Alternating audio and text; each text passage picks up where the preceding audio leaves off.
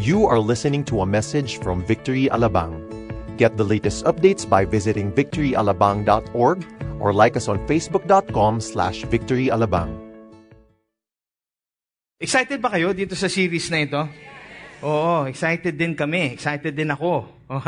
Pinag-uusapan natin itong series na ito para makita natin na yung marriage and relationships ay meron din hong missional and eternal perspective. Ibig sabihin, hindi lang yung dahil nasa marriage na kayo o dahil nasa isang relationship kayo, hanggang doon na lang, sa inyo na lang yon. You keep it to yourselves. Our objective, our goal is for others to see, lalo na ho yung mga hindi pa nakakakilala sa Panginoon, those who are still unbelievers, na nire-reach out ho natin. Unang-una hong titignan ng mga taong yan ay yung relationship natin sa asawa natin. Paano nilang sasabihin at maniniwala na totoo o buhay ang Panginoon kung nakikita nila may chaos sa marriage, di ba? Doon sa nagre-reach out. So that is our objective. And for us also to look at love and marriage in light of Christ's relationship with us.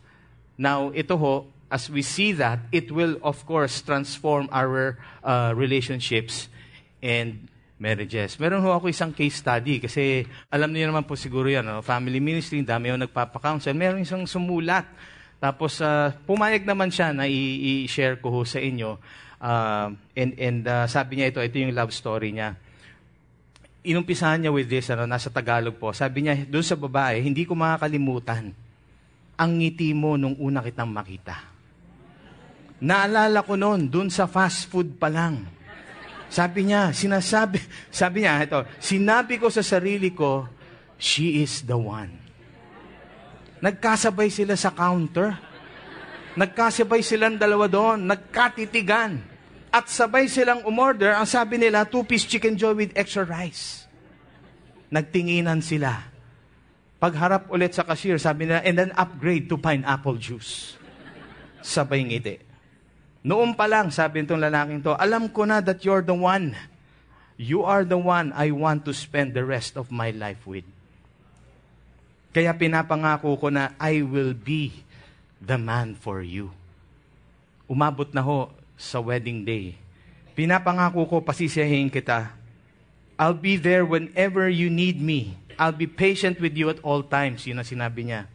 I promise, I will never change. Mahal na mahal kita.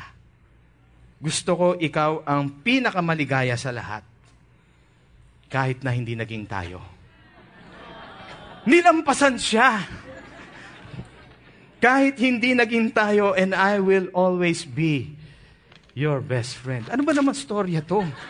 Ano naman klase yan? Bakit naman ganon? Bakit ba ganon ang mga kwentong buhay? Ano po?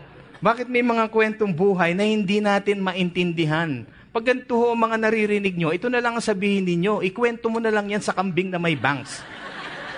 Maghanap ka ng kambing na may bangs at yan ang kausapin mo.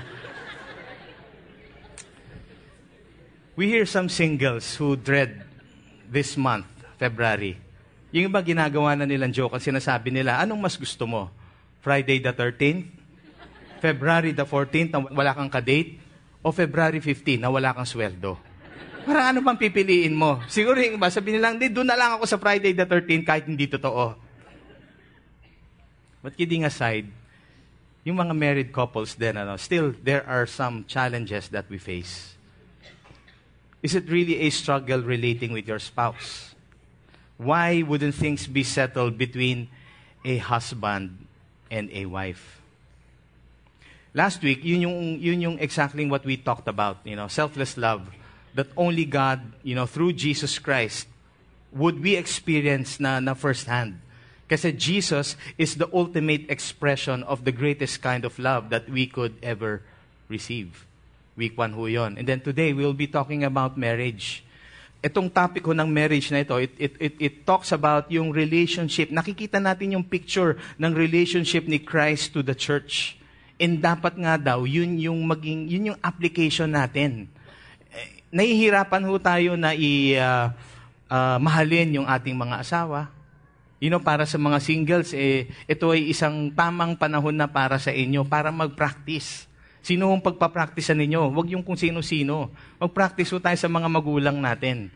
we've been talking about selfless love. And the first people, kung ikaw ay single, that you will practice this to are your parents or your siblings. Kahapon ho, I had also the privilege to preach to our youth noong 3 p.m. po. And that is the same message. This is a perfect season for our students. And ganun ho, nai-extend din ito sa mga singles whom ngayon is in the time of waiting. Pero yung ba ho ay something for you to really struggle, na ma-struggle kayo na yung Lord, kakaintay ko na, ang tagal-tagal na.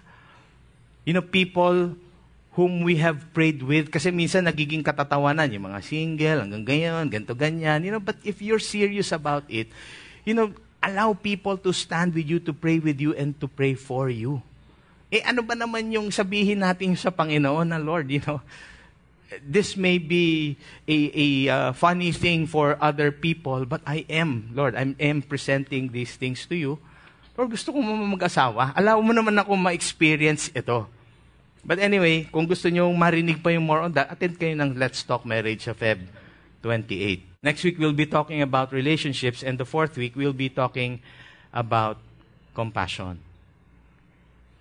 Our society strongly influences us that there should be a battle of position. Ano bang position ito? Position of what? Doon sa marriage, who should be leading? Yun ang mga kadalasan ng mga tanong sa atin. No? Who should be the voice at home? Who should make the final decision? Who should be this? Who should be that? Is it really about taking a position or us fulfilling a responsibility which the Lord Himself has decided for us? Hindi naman ho tayo yung dumating into the marriage and relationship na thinking, hindi, kami ang gagawa ng sarili naming regulation dito sa relationship na ito. And the Lord has given us commandments. He has given us so many instructions only for us to follow. Hindi, wag na ho tayong gumawa o mag-deviate do sa mga sinasabi niya para lang ho magkaroon tayo ng self-satisfaction. It's never been about us. It should always be the other person.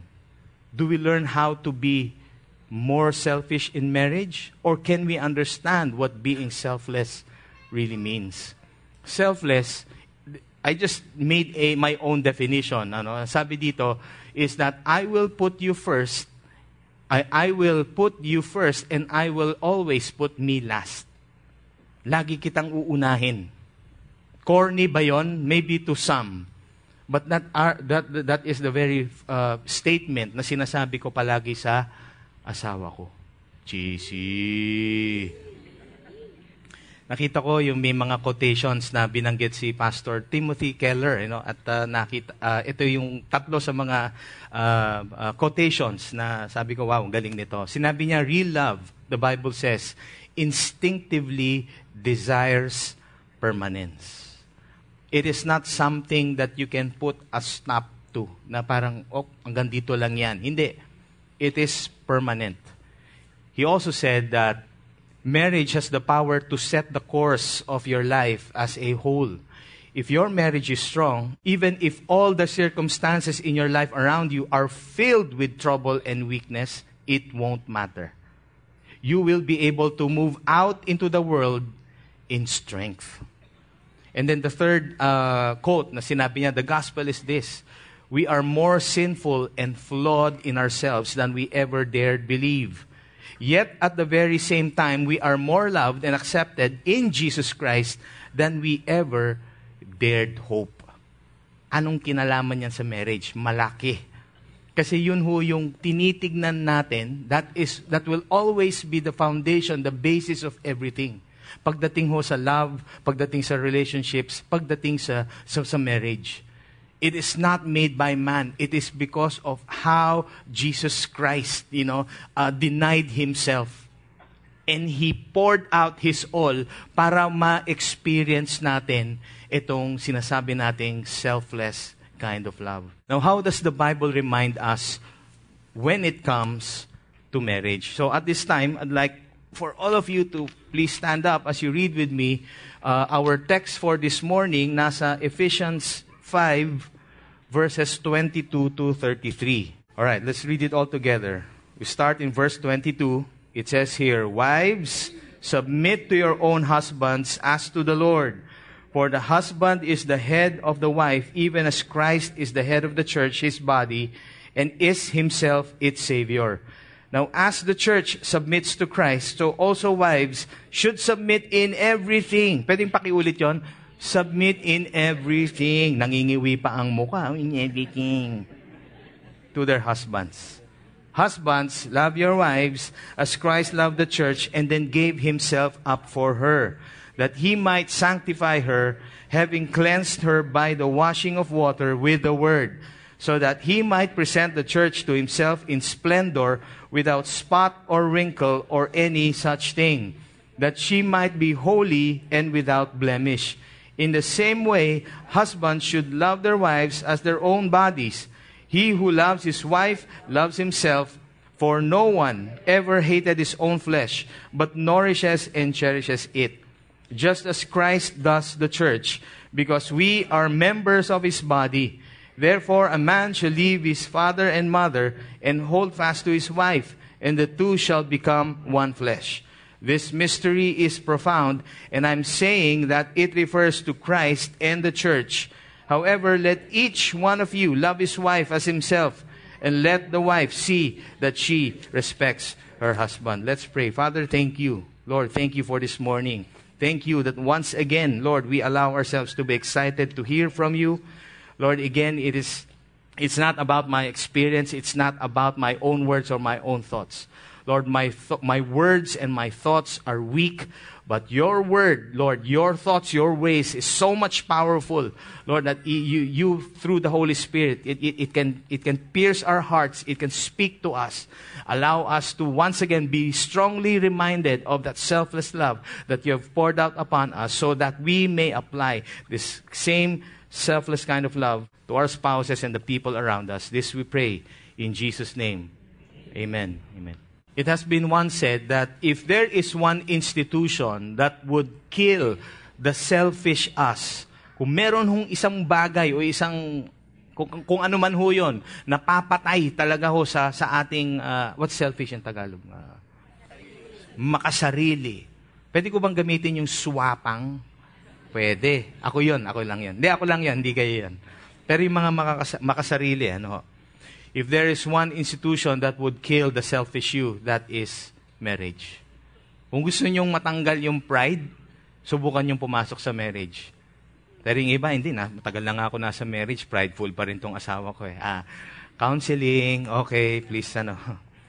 You want to know how it feels like to be told of your faults and flaws, and you still get to feel that you are truly loved? You get into marriage. Paul exhorted the submission and love between husband and wife back then because probably they were not used to doing it. Parang bago ito sa kanila. Alam naman ho natin that for many, many years after that, okay, this has not changed. Pero para karamihan ho sa atin, ito ay isang bagong bagay din para sa atin. Bakit ba talaga ho tayo nahihirapan magmahal, magpatawad? You know, why is it so hard for us even to forget, the mistakes of the past? Okay, maraming issues. Marami talagang issues. There are family issues. There are parental issues. There are financial issues. There are trust issues. There are, sinabi ko na kanina, can't forget about the past issues. May mga obedience issues. May mga pride issues. May mga personality issues. Bitterness, unforgiveness, everything else is eating us up and we are just so consumed with it. Masyado tayong na-focus dun sa mga issues last week. And hopefully today, our desire is, kung naintindihan na ho natin yung preaching last week about the selfless love of God through Jesus Christ, i-elevate na ho natin ang sarili natin ngayon para hindi ho pa ulit-ulit yung sinasabi natin. Because when we understood that last week, naintindihan ko na. Be imitators of God. Walk in love. Yun ang sinasabi doon sa Ephesians 5:1. Kasi we are His beloved children. So nung time na yon, nung hindi natin alam na if we are, are we really receiving, or is our emotional tank being filled up at this time? Yes, kasi declaration na yun ni Paul, we are beloved children. Kung Kristiyano ho tayo, kung sinasabi natin Kristiyano tayo. But if we are not, just even telling ourselves na, oo, tinanggap ko na nga ang Panginoon, then hindi natin maintindihan yung sinasabing we are beloved children. Beloved means we are much loved people.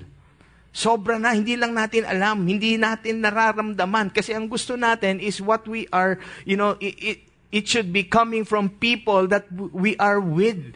Kailangan ito, yung nakikita ko, bumubuka ang bibig niya, sinasabi niya sa akin. Hindi, nangungusap ang Panginoon sa atin through His Word. And sometimes, the reason why we don't hear God is because we don't read His Word. As simple as that lang po. Ephesians 5:15-17 reminds us, sabi dito, look carefully then how you walk, not as unwise, but as wise, making the best use of time because the days are evil. Therefore, do not be foolish, but understand what the Lord's will is. Now, to live morally is to live wisely. People who choose to be foolish lives apart from God and His commandments. Hindi ko maintindihan bakit ganun talaga mag-isip si Lord na, He would give us His instructions and commandments, but He will give us also that opportunity to choose whether sumunod ka o hindi. Pero syempre, ang desire naman ng Panginoon ay sumunod tayo. Neither can I understand the truth kasi hindi natin alam, dahil distorted na yung pag-iisip natin. Tapos hindi rin natin kung ano yung hindi natin alam kung ano yung true state of way of living natin. Because all that is wrong becomes right for us. Distorted po ang ating mindset. Distorted na po yung ating puso. For sure, Christians tayong lahat. We are encouraged to avoid behaving like fools. Now, in verses 18-20, it says here, do not get drunk with wine, for that is debauchery. But be filled with the Spirit, addressing one another in psalms and hymns and spiritual songs, singing and making melody to the Lord with our hearts, giving thanks always for everything to God the Father in the name of our Lord Jesus Christ. You know how it feels to get drunk with wine? I don't know. Pero for sure, when you get drunk with wine, at lasing na lasing ho, you don't think right, you don't speak right, you don't act right. Kasi meron hong you're intoxicated and somehow the wine, yung alak ho, has taken control of everything. Hindi na ho tayo makapag-isip, makapagsalita, at how to act right. Many relationships are destroyed by this. But Paul was encouraging us, but be filled with the Holy Spirit. Be filled with the Holy Spirit. Why? Because when we are filled with the Holy Spirit, when we acknowledge that the Holy Spirit is the one who, rules and reigns over us, it gives us wisdom, discernment, we speak right, we can act right, and we can think right. Imbis na malasing sa alak, be filled with the Holy Spirit. And with the relationship that we have with our spouses, sabi dito, that we can, worship together.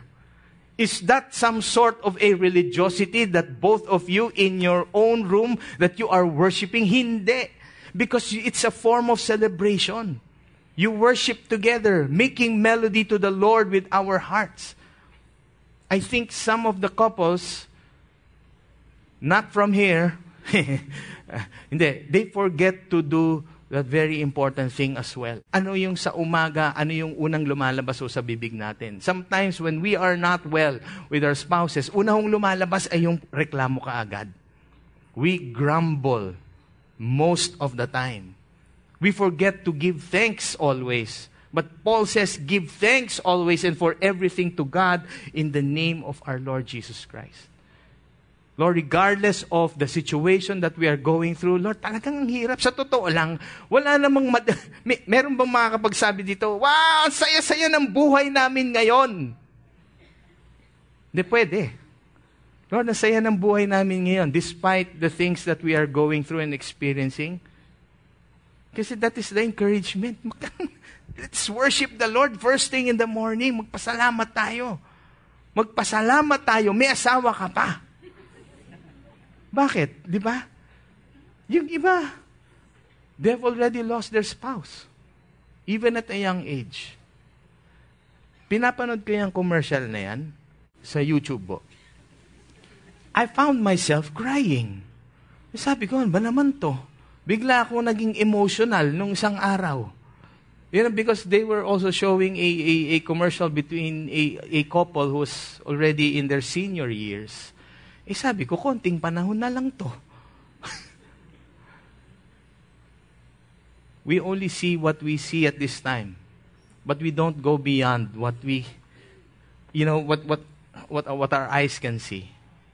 Sinasabi natin, bata pa naman kami, mahaba pa yung panahon. Mahaba ang panahon. Pero, when the Lord decides on something, hindi natin talaga gusto. I didn't even get that opportunity. Even ma-date ko man lang ang asawa ko, alam mo yun, linggo-linggo. More of that in Let's Talk Marriage. February 28, that's a Tuesday. Sabi sa verse 21, submit to one another out of reverence for Christ. Submitting to one another is often a misunderstood concept. It doesn't mean becoming a doormat. Kasi yun nga parang na akong doormat dito. My wife or my husband is always stepping on me. It is a commandment. Mutual submission preserves order and harmony in the family, while it also increases love and respect among family members.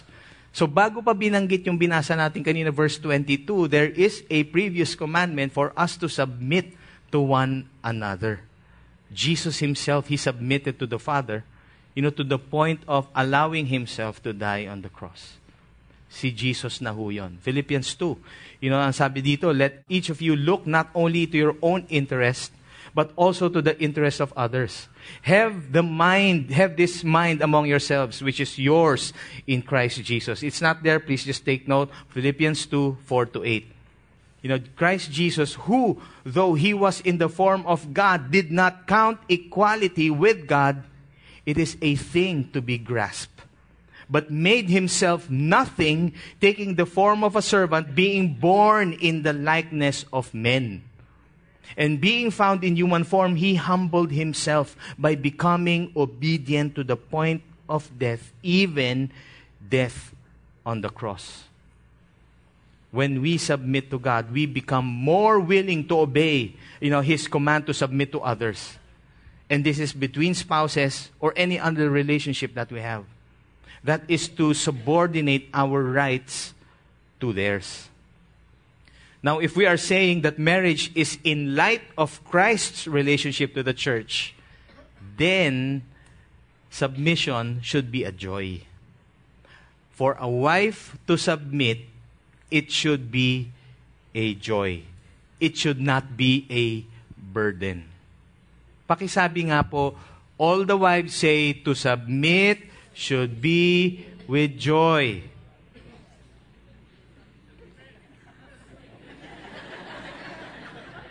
Pataas nga ng kamay ng lahat ng wives.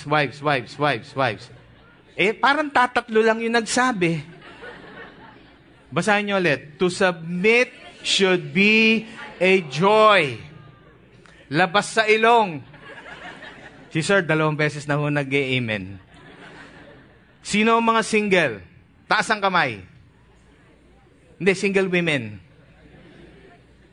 Sabihin nyo rin to. To submit should be a joy. Thank you. Parang masakit sa bangs yung ninyo. Wives, submit to your own husbands as to the Lord. For the husband is the head of the wife, even as Christ is the head of the church, his body, and he is himself its Savior. Now as the church submits to Christ, so also wives, tapos sabihin ng wives, putol na, wala na ako nababasa. But Paul says, wives should submit in everything to their husbands. People nowadays tend to disregard this command. Itong command na ito applies to every Christian wife. to every Christian wife, lalo na sa mga Christian wife, okay? No matter what her own abilities are, kung ano yung educational attainment, even if you are a Bible scholar, nakatapos ako sa ganito-ganong mga school, I have so much education in ATS, etc., etc. Even if your spiritual maturity, yung advanced ka na in your spiritual maturity than your husband, even if you have a higher salary, even if you have a better company, even if you have a different family background na pinagmamalaki na, ganitong pamilya namin, and so on and so forth. Ang submission is not the husband's command, but for the wife to lovingly and willingly offer, as this is God's command. Sinabi ng Panginoon yan.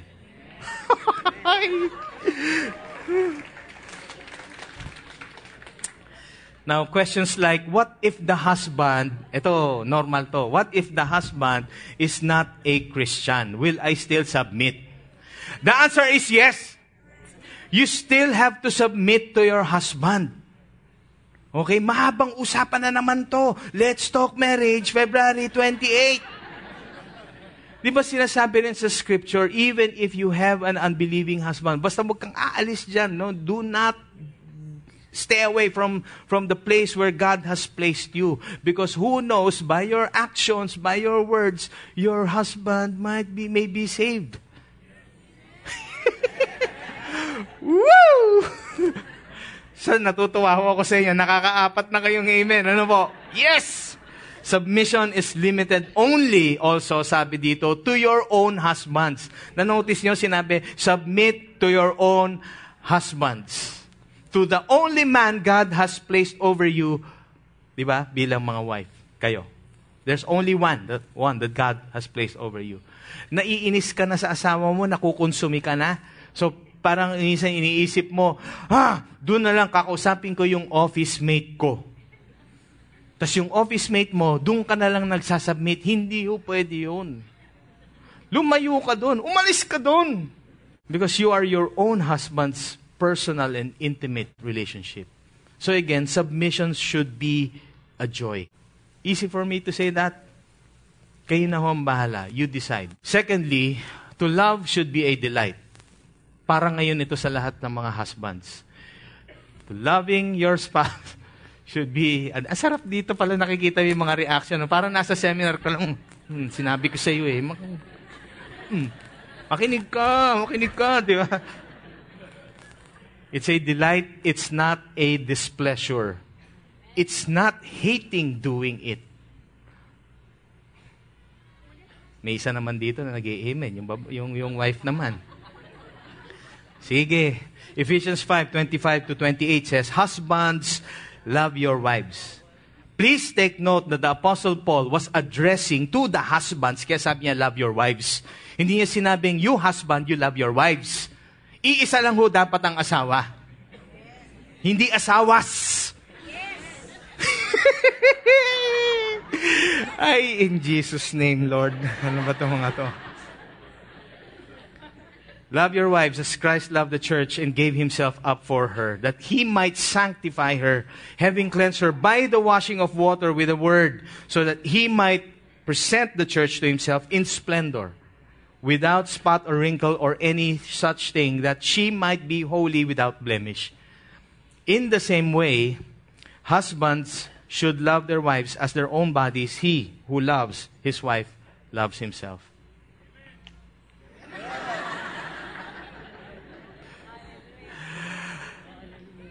How should we love our wives? Nako. Okay lang ba ho yun? Kailangan mo maintindihan natin. May command, pero we need to know also how to do it. We are to be willing to sacrifice for everything for her. Maybe be willing to sacrifice everything for her.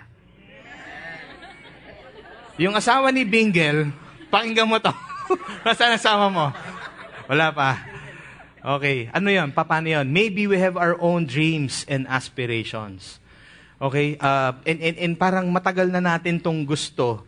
Pero, but if it will cost our marriage, bitawan natin yon. Malamang, please, no offense ha, I don't mean anything. This is just me. Kung sa akin na lang ho kayong magalit. Pero anyway, you want to go abroad, you want to, do this, do that. Wala hong marriage na yung design ng Panginoon sa marriage na yung sinasabing, hindi, pwede naman yun na maghiwalay kayo. May technology naman pwede naman kayo mag-usap doon. I don't really know exactly how an OFW feels. If for a season that the Lord spoke to you clearly, to both of you, hindi yung isa lang. Kasi minsan sabihin, sabi ni Lord sa akin, labas daw muna ako for 6 years. Paano naman yung sa wife? If the Lord can speak to the husband, the Lord can also speak to the wife to confirm. Ngayon, kung ang sinasabi ng Panginoon, hindi, stay where you are, I will bless you even double. Kung ano yung tingin mong kikitain mo doon, bibless kita dito, double. It's a declaration. It's not in the Bible, but it's a declaration. It's a prayer. So please pray together. Kung merong mga pangarap na yung akala natin, hindi, ito yung makakaahon sa atin sa buhay, hindi. Hindi yung mabubusog ang asawa natin o ang pamilya natin sa pangarap lang. Hindi mabubusog yan sa puro, yung mga pangako and all these things. I don't want to waste 6, 10, 15 years being outside, not being in the presence of my wife and family. Especially now, kids grow up so fast. They need our presence. Make her well-being a primary importance. Yun yung isa pa. Ang sinasabi natin, I'll put you first, your interest first. I'll listen to you when you talk.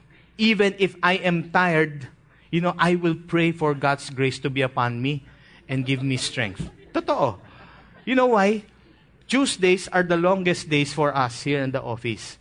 Rating kami dito mga 9, we get home probably 8 o'clock. Ang haba ho nun. Pag medyo nandun ka na sa di ba?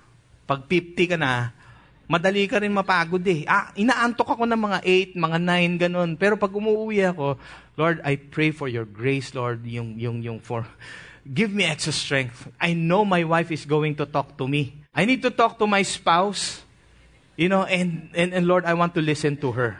Verse 26, balikan nyo lang. Verse 26, tayo rin, ang greatest desire for our wives is that she will be perfectly conformed to Christ, that she may be led to purity as well. Washing of the word, di ba? Verse 26. So, lahat ho yun. Ang dami kong gustong sabihin. Now, part of our responsibility also is leading our family in the spiritual aspect. Yun talagang, we need to lead. Dahil kung hindi, who is going to lead? Our wives can lead. Pero, yung ba nakaka-glorify sa Panginoon? Hindi lang siya, kundi kayong dalawa. Because this is a team, this is a marriage. So anyway, I just want to go on. Mapaparami ang sasabihin ko. Thirdly, the union of marriage is intimate and it is inseparable. Sabi ho sa Ephesians 5:31, therefore a man shall leave his father and mother and then hold fast to his wife, and the two shall become one flesh. Being one flesh is one in mind, one in thought, one in heart, one in love, because there is only one Lord. Isa lang ho ang Lord sa buhay natin. Isa lang ho ang Panginoon sa buhay natin. We leave our parents to start off a new family. Leaving his father and mother. We start a new family. We start a new responsibility. We cleave to our spouses to carry on God's divine plan for marriage. Ang marriage ho, it is inseparable, it is personal, it is exclusive, it is intimate. Only between the two of you. Sino ba yung nakalagay doon sa marriage contract na yan? Pangalan lang nating dalawa yan. It is only, hindi ako nagagalit na-excite lang ako. It is unbreakable, it is glued together, being cemented together. The Lord emphasizes of the permanence of this union. Now, some people may still ask, what's in it for me? Ano ngayon sa akin yung mga yan? Ano ba yung mga bagay na yan? So sige, tanungin natin ang sarili natin ngayon, what is it really for us? Does it really matter whether we benefit from what we do or not? Kailangan ba ho laging nasusuklian yung lahat nating ginagawa? Does it really matter that every time we show love, we pour love, you just give your all, that we expect the same in return? Kailangan ba hong ganon? Yun ang nagiging laban ngayon sa marriage. Yan ho ang tinuturo ng society. Yan ho ang kultura ngayon. Tayo ho yung mga Kristiyano, dapat tayo ang nagtuturo sa labas. Pero dahil alam natin, we go through the same problems, imbis na tayo ang mag-encourage sa kanila, nadadala tayo sa kung anong mga sinasabi ng ibang tao. Now, baliktarin ho natin ang sitwasyon. What if it was Christ who asks the same question? Now, what's in it for Him? What's in it for me? What did it cost Jesus? Did Jesus say, I showed love, I poured out love, I gave my all? Tapos sasabihin niya sa atin, tuturo pa niya tayo, you people should be doing something to return this favor. Gusto ba ho natin marinig sa Panginoon yon? But we all know that He did not. Because Jesus responded to the Father's will by showing His selfless love through His death on the cross. Ipinakita niya ho ito sa ating lahat para maintindihan ho natin na ganito ang klase ng relationship na gusto, natin matutunan. Mahirap talaga mahalin ang asawa mo. Pero ito ang pinapakita ng Panginoon sa atin. The primary motivation why we can do this, Ephesians 4, the last part, it says here that we have been forgiven. Tayo ho ay pinatawad. And we go back also reviewing, I'm about to end. Nasa isang terrible situation ho tayo noon. We were in a terrible situation. And this is how Ephesians 2 explains it to us. We were already dead in our trespasses and sins. Can I ask the keyboardist to come up, please? We were already dead in our trespasses and sins, in which we all once walked, following the course of this world, following the prince of the power of the air, the spirit that is now at work in the sons of disobedience. We were dead. Past tense po. Among whom we all once lived in the passions of our flesh, carrying out the desires of the body and the mind, and were by nature children of wrath like the rest of mankind. Kung tutuusin, kung tao ho ang kausap natin dito, wala na talaga. Ang hirap kasi ho natin magpatawad at magmahal eh. But in verse 4, it says here, God, or very important yung word na but, no? But God, being rich in mercy, because of His great love with which He loved us, even when we were dead in our trespasses. O tandaan po natin yun, even when we were dead in our trespasses. Kahit na ho, we were still foolish in our ways. Kahit na sobrang talaga na yung sobra talaga yung ginagawa natin. Even when we were dead, He made us alive together with Christ. It is by grace that we have been saved and raised us up with Him and seated us with Him in the heavenly places in Christ Jesus. So that in the coming ages, He might show the immeasurable riches of His grace in kindness towards us in Christ Jesus. For by grace that we have been saved through faith. Pwede ko bang i-reword ito? Okay lang ba yun? For it is by grace only that we have been shown love. It is by grace, His grace, that we have been treated well. It is by His grace, that's the reason why we are where we are at this time. It is through faith. And this is not our own doing. It is from the gift of God. Not a result of our works, so that no one can boast. There is absolutely nothing to boast about. Kung tayo po sa mag-asawa, relationships, ang dami natin pwedeng ipagmalaki sa Kanya, yung niyayabang natin, alam ba na ganito, ganyan. Sa Panginoon, hindi tayo makakapag-boast. Wala tayong may pagmamalaki sa Panginoon. We don't deserve a bit of His love. But it's because of His grace that we have been saved. We have all been given grace even in the midst of the most terrible attitudes towards God. We have been offered salvation even while we were still enjoying sin. Now, if this is how God showed us how to love selflessly, what would it take us to do the same in our marriage and relationships? Paano ba ho? Last verse, Ephesians 5:32 to 33. I'm about to end. The mystery is profound. And I am saying that it refers to Christ and the church. However, let each one of you love his wife as himself, and let the wife see that she respects her husband. Marriage really is a sacred reflection of the magnificent and beautiful mystery of the union between Christ and the church. It is a mystery. I cannot explain it. Not until only that we get to have that intimate relationship with the Lord that we will be able to understand this. Only us as individuals, yung individual relationships natin, dun lang natin talaga maintindihan yon. When we love selflessly as husband and wife, it is only because that we have already experienced it. It is because of how Christ loved the church. Submission, loving, respect, all easy. Only if we remember what was given to us. You know, I'd like to pray for all of you. I'd like to pray first for all the husbands and the wives. I pray that, Lord, you would, just unite them all the more. I pray that you would, even you yourself, you are the one who will satisfy their needs. Lord, you will be the one to provide for them. You will be the one to take out all the burdens, the concerns, and all those trouble, Lord, all those issues that they have been, fighting for in the past. I pray for unity. I pray that everyone, Lord God, everyone will really understand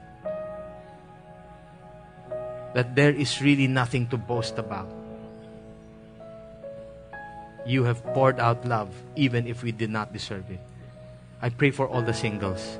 I pray for those people who are about to enter marriage. That even if they had seen something, Lord, na yung na-trauma sila because probably of the relationship of their parents or probably the relationships of other people, parang it has given them a not so good picture of marriage. Lord, ikaw liwanagin mo sa kanila. Allow them not to fear, Lord, entering marriage. They should not dread marriage. In fact, even at this time, even if they hear so many stories of fighting and all these things, Lord God, make them all the more excited. Put it in their hearts that submission is a joy and loving is a delight. I pray for all the relationships again, Lord God. All the relationships restored. All the relationships restored.